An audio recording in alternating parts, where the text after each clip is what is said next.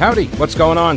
Thanks so much for listening to the podcast. It is heard live every day, by the way, from noon until 3 on WBT Radio in Charlotte. And if you want exclusive content, invitations to events, the weekly live stream, my daily show prep with links, become a patron. Go to thePeteKallinershow.com. This podcast is also supported by North Carolina businesses, so please consider supporting them. Try not to skip through their short ad. Make sure you hit the subscribe button to get every episode for free right to your smartphone or tablet. And thanks so much for your support. This is from Brian. Email. Hey, Pete, do you know when was the last time Republicans were down to 2 candidates before the first primary? I know you've talked about this, but I was trying to explain to a buddy in Texas who is listening right now. Hey, buddy in Texas, what's going on? Can you explain your theory of why Democrats and rhinos would donate to Nikki Haley even though they know she won't win? Why would they do that and just throw their money away to have Trump get through? Why not just put money towards Trump to have him be on the ticket if they think they can beat him? Well, again, so there are a lot of questions in there. The last time the Republicans were down to just 2 candidates before the first primary is usually when there's an incumbent. So probably 4 years ago, right? 2020, Donald Trump. We had primaries, but he was the incumbent president, and that is why the field has narrowed so quickly. I said it the other day: the 3 I's: incumbency, right?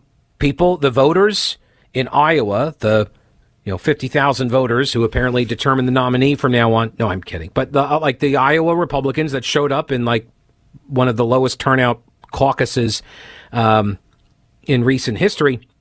They wanted Donald Trump to run again, and there's a power to the incumbency. Always has been. Usually, you don't get that kind of a field. I'm not aware of any other time where it was an open seat, like in 2016. You had 1,742 candidates, something like that, running. In 2016, there were a lot of candidates then, but usually you don't have the kind of contested primary for an incumbent, or a caucus in this case. I know you talked about this. He says, the theory of why Democrats and rhinos would donate to Nikki Haley, even though they know she won't win. Well, it's to do damage to Donald Trump. And if you've got, people who are registered Republicans, Democrats who are registered independents in New Hampshire right now, because you can't, if you're a registered Democrat in New Hampshire, you don't get to vote in the Republican primary in New Hampshire. If you are an independent, registered unaffiliated, then you can vote in the other party's primary. And Democrats, they don't have anybody to vote for in their primary. Well, I guess they do. What's that guy's name? Dean Phillips, right? Dean Phillips, looking to pick up some Dean Mentum. The idea is and I've got actually I have a piece here from Bonchi at Red State who talks about, here, I'll just go ahead and do this. Here it is. Had the Trump skeptics in the Republican Party, whatever one may think of them, you can call them rhino, establishment, whatever, the Mitt Romneys, the Bushes, right, the neocon wing, whatever that population is, the people who love Jeb, right? Had they been smart, they would have put their money onto and into DeSantis's campaign, and that would have been essentially a compromise, right? Because DeSantis is not Nikki Haley. Nikki Haley is far more of the neocon mold, right? That quote unquote establishment rhino, the Mitt Romney, the George W. Bush sort of Republican, and had that group put their money on DeSantis, then he would have been in a better position to go up against Donald Trump one-on-one. It would have been a 2-person race, and it would have been he could have had somewhere around 40% of the vote. That did not happen, obviously, because what we're going to see here, I suspect, is we're going to see a lot of the DeSantis supporters split mostly for Trump, because what DeSantis offered was Trump policies, but with an ability to deliver on those policies. He is a conservative. And I've said this before. I'm not trying to hurt anyone's feelings or pick fights or anything, but Donald Trump is not a conservative. He never has been. And you could say that's good or bad or whatever, but it's still the truth. He's not a conservative. He didn't grow up in the movement or anything. He's just not. So if you were looking for conservative policy wins and somebody who has actually shown a track record of doing it, DeSantis would have been the guy to put your money on, if that's what you wanted. Now, for a lot of the neocon Romney wing, they're not actually conservative either, right? I mean, in order to understand this, like, you got to go back to the Reagan coalition, the three-legged stool. Remember that? You had these different factions inside the Republican Party, but they were all united against what? Communism. It was the thing that animated the fiscal hawks with the war hawks, with the social conservatives and the libertarians. Like, these different groups got together because they all had a common enemy, which was the USSR, communism. And hey, you know what? Maybe that's going to be a unifying thing for the party going forward, because that's what we're seeing with the neo-Marxism, critical race theory, the quote unquote wokeism, right? That's what's at the heart of all of that philosophy. So maybe it has a unifying effect on the Republican electorate again, or maybe that's where they coalesce.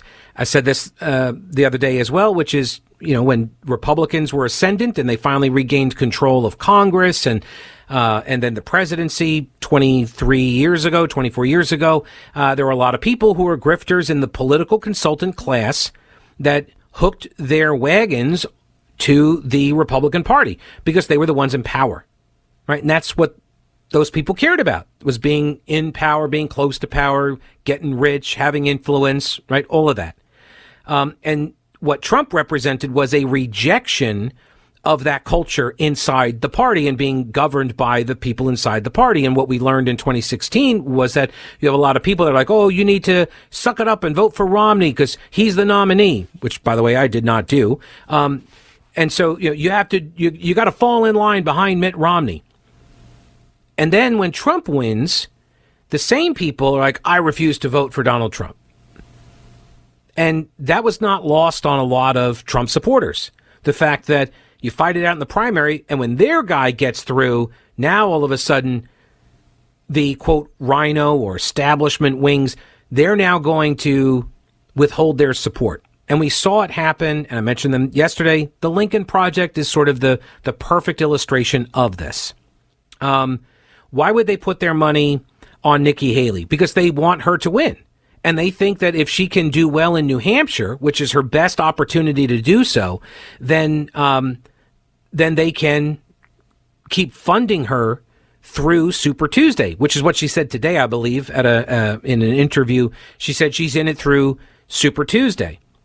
And as long as the donors keep throwing the money at her campaign, with the expectation that maybe Trump becomes unelectable, right, with indictments or convictions and that sort of thing, then she's the last person standing and she gets the delegates at the convention. But I don't know if that's a good bet or not. I'm not making any prediction. I'm just saying, like, these are the theories that are circulating about why Haley got all of this surge in donations. It was because part of the Republican electorate said, we don't want a conservative governor, one who actually delivers on conservative policy and fights these social culture battles. We don't want that. That's icky. And they've always been like that. But they were part of the coalition, right? They always looked at the religious right as sort of icky, And so when DeSantis is fighting on these culture battles, it doesn't make that group of voters, that electorate in the GOP, that wing, it doesn't make them feel good. So they put all their money onto Nikki Haley instead of doing what I would submit as the rational thing, which is to say, okay, Haley can't get there, so why not put the money on somebody who is essentially not everything we want, but is not Donald Trump? But they didn't do it. This is what Bonchi says, and he's of a like mind. Out of sheer hubris, they decided to rally around one of the most unpopular Republicans in the race. They had a chance to promote a proven conservative, and they reached for the Bush-era gold. That's their failure. In that respect, they are getting exactly what they deserve. Donald Trump as the nominee, and I take some solace in that. Again, that's Bonchi at redstate.com. All right, do the current world events have you wondering whether we are teetering on the edge of catastrophe? Are you concerned it's going to reach our shores? Okay, so what are you doing about your concerns? Let me help. Carolina Readiness Supply at carolinareadiness.com. Whether you're looking to expand your emergency preparedness supplies or you have no idea where to even begin, Carolina Readiness Supply can help you. Food, water purifiers, tools, first aid kits, instructional materials, camping and hiking supplies even, because being prepared is just smart. Carolina Readiness Supply has 2,000 square feet of supplies and educational materials that you'll need for any kind of emergency. In Waynesville and always at carolinareadiness.com, veteran-owned Carolina Readiness Supply. Will you be ready when the lights go out? That music that we played on the intro, that means it's time to chat with Bob. Walking Bob, he's on his walk. I assume he's walking because he's always walking when he calls in. Bob, how are you, sir? Oh, you would be assuming correctly. Yes, I am walking here. Hope you're having a terrific day. Yep, I am. I found myself being very frustrated with your frame of mind when it concerns your presidential pick or lack thereof. And it really bothered me, and I decided I'm going to figure out why. And I did. I have in the past, you hear people say, if you don't vote, you have no right to complain. Mm-hmm. And that's not true. Correct. You do have the right to complain. Mm-hmm. And I sometimes exercise my right to not vote at all. If somebody doesn't move me to the polls, I don't go. I typically don't vote for comptroller or whatever those people are at the very bottom of the ticket because I don't know anything about them. Mm-hmm. So I just don't know enough to vote on them. Mm-hmm. But so you're not going to vote for Trump or Biden, and that may hurt us in the short term, and it may help us in the long term. And if anything, you're playing the long game, and I understand that now. From my point of view, perfect is the enemy of good. So I will vote for Trump, but I'm not going to try to talk you out of it because you may be righter than I am. And the vote, anyway, it's like freedom of speech, freedom of religion, freedom of expression, all these things bundled into one thing. And how should I possibly dare to tell somebody how to vote or tell them they're doing it wrong? So from the way that I look at the presidential elections, you're doing it wrong. But from your perspective, you're doing it right. And I should respect that, and now I do. Well, thanks, Bob. I appreciate that. I would say also that voting for somebody sends a message that incentivizes more of the same. Right. And I understand the argument that, Trump's going to win or Biden's going to win. And people who say it's a binary choice. I disagree that it's binary. But I understand where that argument comes from, where that rationale comes from, obviously. But for me, if everybody who had a problem with the candidates, like if everybody that was of a like mind with me, and they all said, well, you know what, it's a binary choice, I got to pick one of them. And then you end up with this, this massive vote total for a candidate that people did not want to vote for. You're going to get more of that kind of candidate because people will look at that, the market signal, if you will, and they're going to say, oh, well, people obviously like this kind of a candidate. Let's do more of it. Right. So I don't want to send a market signal. I don't want to help be a part of that. Now, that being said, I came across a random guy on Twitter who's actually made the most compelling argument, to me at least, to vote for Trump. And I've now been mulling this over. Russ says, Pete, I used to follow Cat Turd 2 and Jack Poso. Cat had the same penchant for middle school humor that I do. And Poso had really good conservative takes on international issues with a background in naval intelligence and fluency in Mandarin. I, too, speak oranges. They and many influencer accounts have become unbearable as they twist themselves into pretzels attempting to support Trump and savage DeSantis. They went from best governor in America to picking at everything about the man and even his wife. Policies they championed were suddenly ridiculous just because DeSantis wasn't kissing the ring.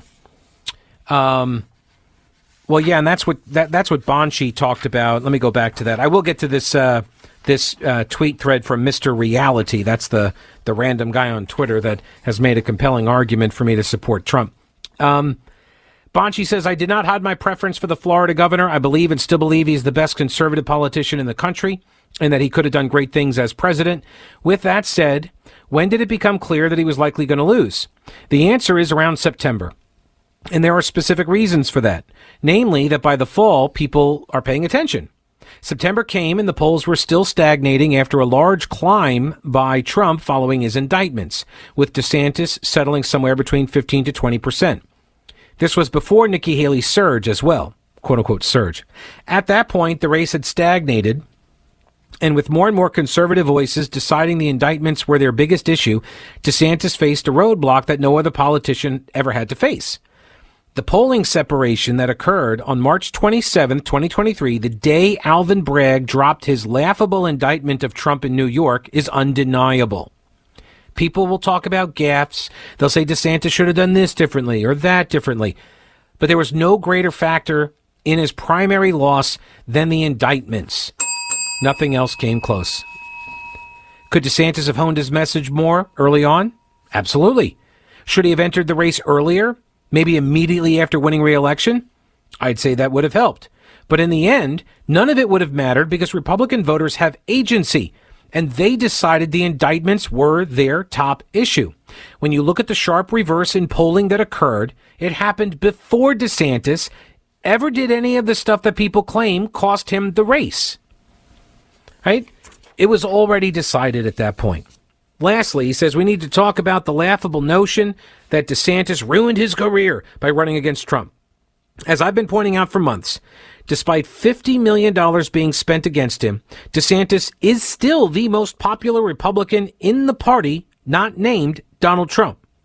Lo and behold, guess who is leading the first poll of the 2028 field for the GOP nomination by a sizable margin? 2028. That would be Ron DeSantis. I know they're already polling for 28. Isn't that nuts? DeSantis took a shot in 24 because he truly believed he was the best man for the job.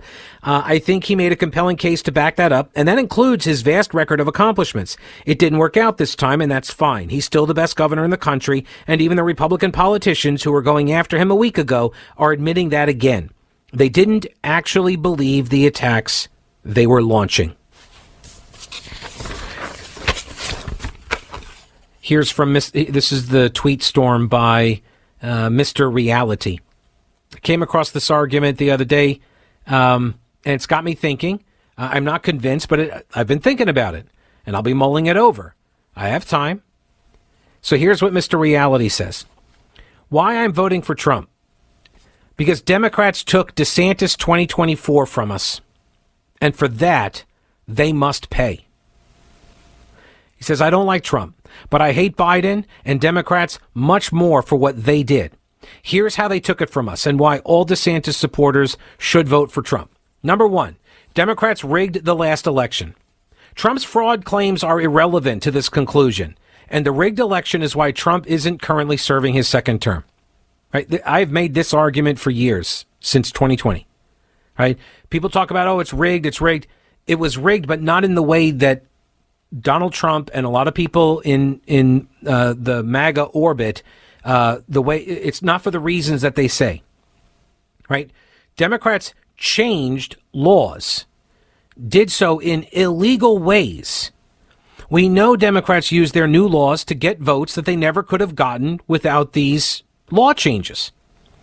And they did it like in North Carolina. They did end runs around the legislature and went to the courts to get their laws. And then they entered into collusive settlement agreements where Democrats on the, like in North Carolina, Democrats on the Board of Elections and the Attorney General's office, they cut deals with these Democrat-aligned groups that sued. Never bringing in the North Carolina legislature because the legislature is controlled by Republicans, and they knew Republicans wouldn't go along with these voting law changes. He goes on to say, we know the FBI lied to big tech about Hunter Biden's laptop. We know the FBI knew they were lying. We know big tech suppressed the laptop story based on those FBI lies. And we know that at least 10% of Biden voters wouldn't have voted for him if they had seen the story. That is true, right? That is true. I've talked about that before, right? That the polling from of Democrats, had they been made aware of the Hunter Biden laptop story that was suppressed and censored by big tech and media, 10% of them would not have voted for Biden, they say. Now, maybe they were lying in the polling. I don't know, but that's all we can go by.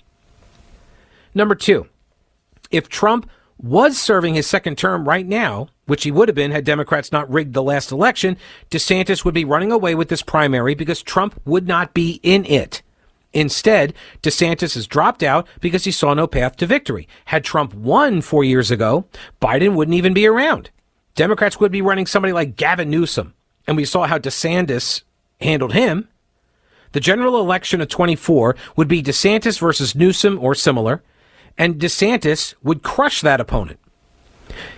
MAGA would never have split from DeSantis either, nor would Trump. DeSantis would have run on a platform of fulfilling Trump's promises that he couldn't get done in his term, the same platform he tried to run on this year. Trump would have happily endorsed DeSantis for 24. DeSantis would have had MAGA, DeSantis supporters, independents, and even some Democrats backing his candidacy. He would have won the 24 election, he would have been our next president, and he would have turned this country around. But Democrats stole that from us. They rigged the election and got Trump out, so Trump is running again, taking DeSantis' time away from him, and it's understandable. He should yield to DeSantis, but that's not Trump. This would not be happening if not for Biden and the Democrats. There's a couple more points here that I will get to that this anonymous guy on Twitter made that I find actually to be a pretty compelling argument to me. To me. Now, I'm not saying it has to be to you. I'm just saying to me, this is pretty compelling.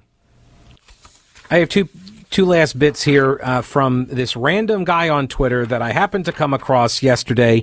And this is part of my problem is like when people present arguments that I haven't heard before, I read them, I think about them. And so this is what I've been thinking about for the last, not consistently. I did sleep and then I had some other stuff to do. And so it wasn't like a consistent thought process, but I have been kind of turning it over in my head, which is that Democrats are responsible for Ron DeSantis not being the nominee, right? So people focusing on Donald Trump as the reason why, or the Trump voters as the reason why, it's actually, you got to go back 4 years ago, and it was Democrats, because they were the ones that rewrote election laws to allow for, essentially ballot harvesting and relaxed rules on absentee balloting and all of that stuff. North Carolina, mentioned earlier, with the collusive settlement, that like the legislature had to go back and write a law to stop Democrats from doing these sorts of things, these collusive settlements,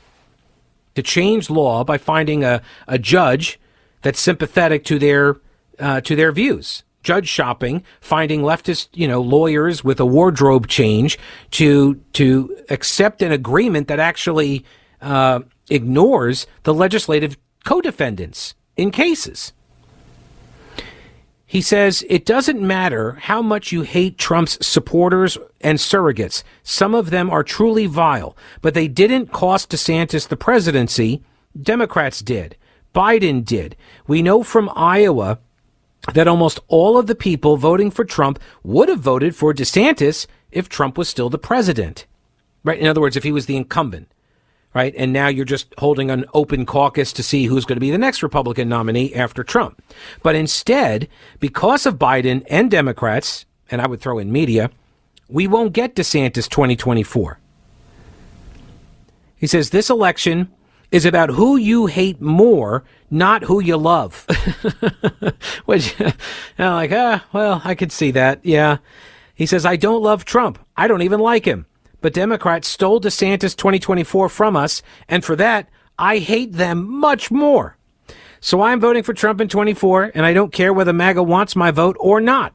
I'm not going to back them. I don't want to. I just want Democrats to pay. So I will do what I can do to see that they do. Aristotle said justice is giving each their due, and Democrats are due some serious payback. That is a unique and novel argument. I have not heard it before. And maybe it's just a massive rationalization, or an excuse. I mean, rationalizations, once again, to quote another Jeff Goldblum line from the documentary The Big Chill, when he said rationalizations are more important than sex. Try to get through a day without a rationalization.